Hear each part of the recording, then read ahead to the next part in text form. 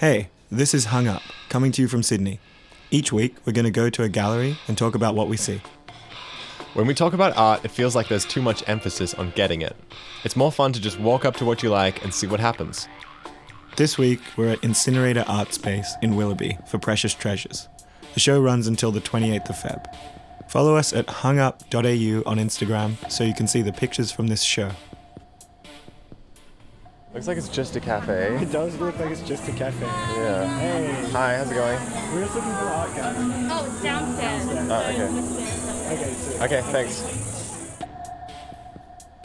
So we're looking at the one of the back walls of the gallery here, and there's this work by Amy Fu, which is 6 panels that are all backed with mirrors, and there's a kind of, it's like a plexiglass like cover or front panel that's totally transparent. Behind it, the first thing you spot is that there's what looks to me like 6 of the sort of fundamental strokes that go into a character. And it invokes something to me about writing and the history of writing and what they call stroke order. Dotted on the back of the mirrors are these. Did you ever play Pokemon cards? Yeah, I got a couple. Okay, so like there was this thing, I don't know if this is a thing, but they had these little like kind of jelly colored little glass stones that were like part of your fucking energy supply or something. That's the kind of like visual texture of these stickers that are on the mirrors. So on each of the 6 mirrors, we have this like progression from ancient Chinese characters, which were very pictographic. I understand that they actually came from this like picture, really representative writing style.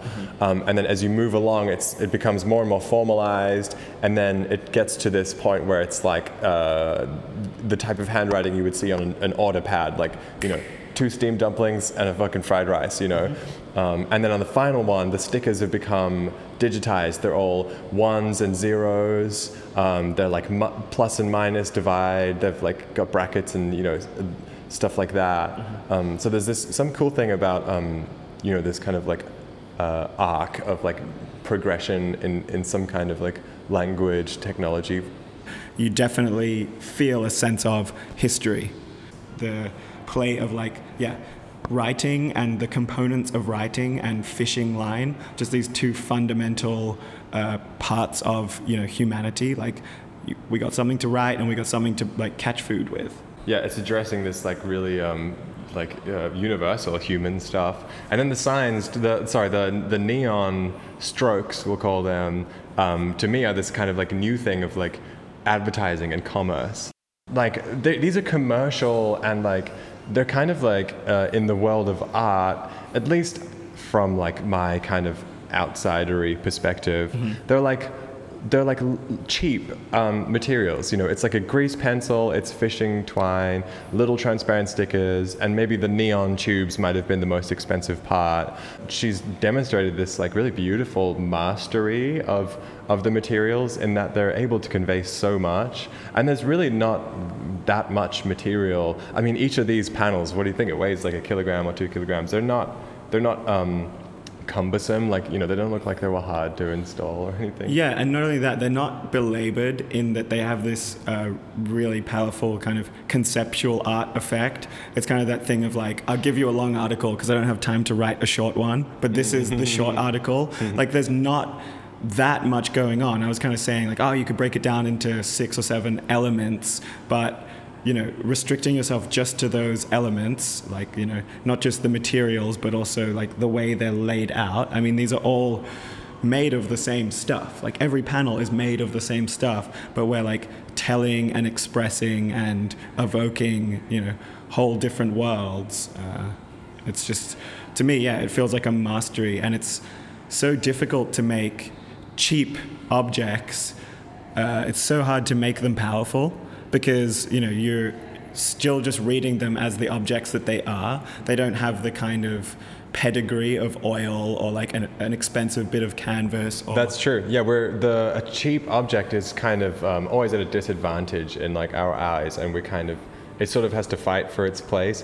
I think on this kind of reflex level, we see like a really like what's the word I'm looking for? Like a sort of luscious, like impressionist painter type piece, and the oil on that canvas alone may have cost $100, just for like a small little, hand-sized canvas, maybe, I don't know, and they look expensive, and they are expensive, and they came from these places of extreme sort of fine wealth. But this stuff is all available by the square meter, by the meter. All this twine, you can buy 100 meters for $2. The stickers cost nothing. The plexiglass is very cheap.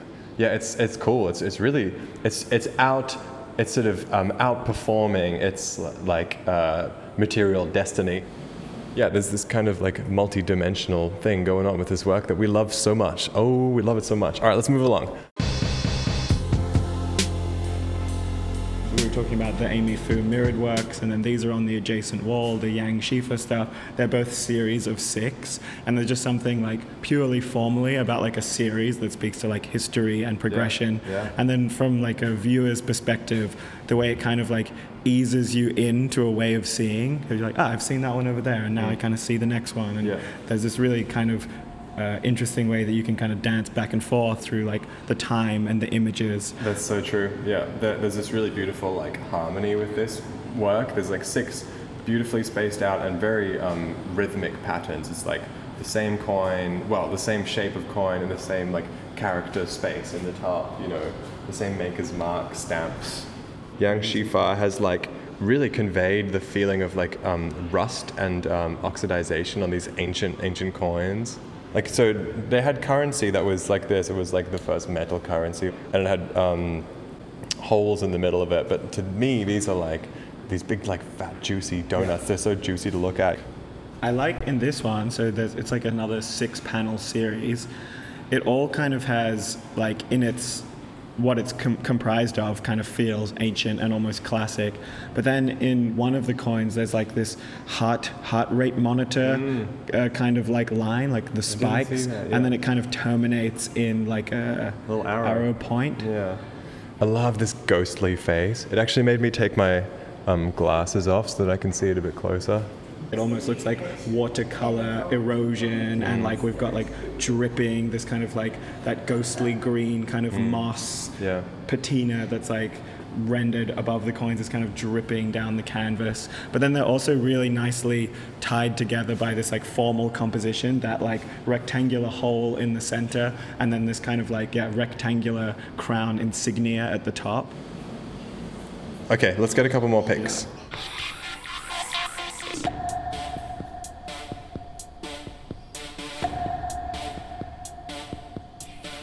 Called New Year Rot, which I kind of like. This like sense of rotting. Yeah. And then we have these like, what are they? They're glittery and glistening. Like, it's kind of interesting the way this work is framed. It's kind of taking up the most space. It is hanging, but it's the kind of, you can't help but notice it.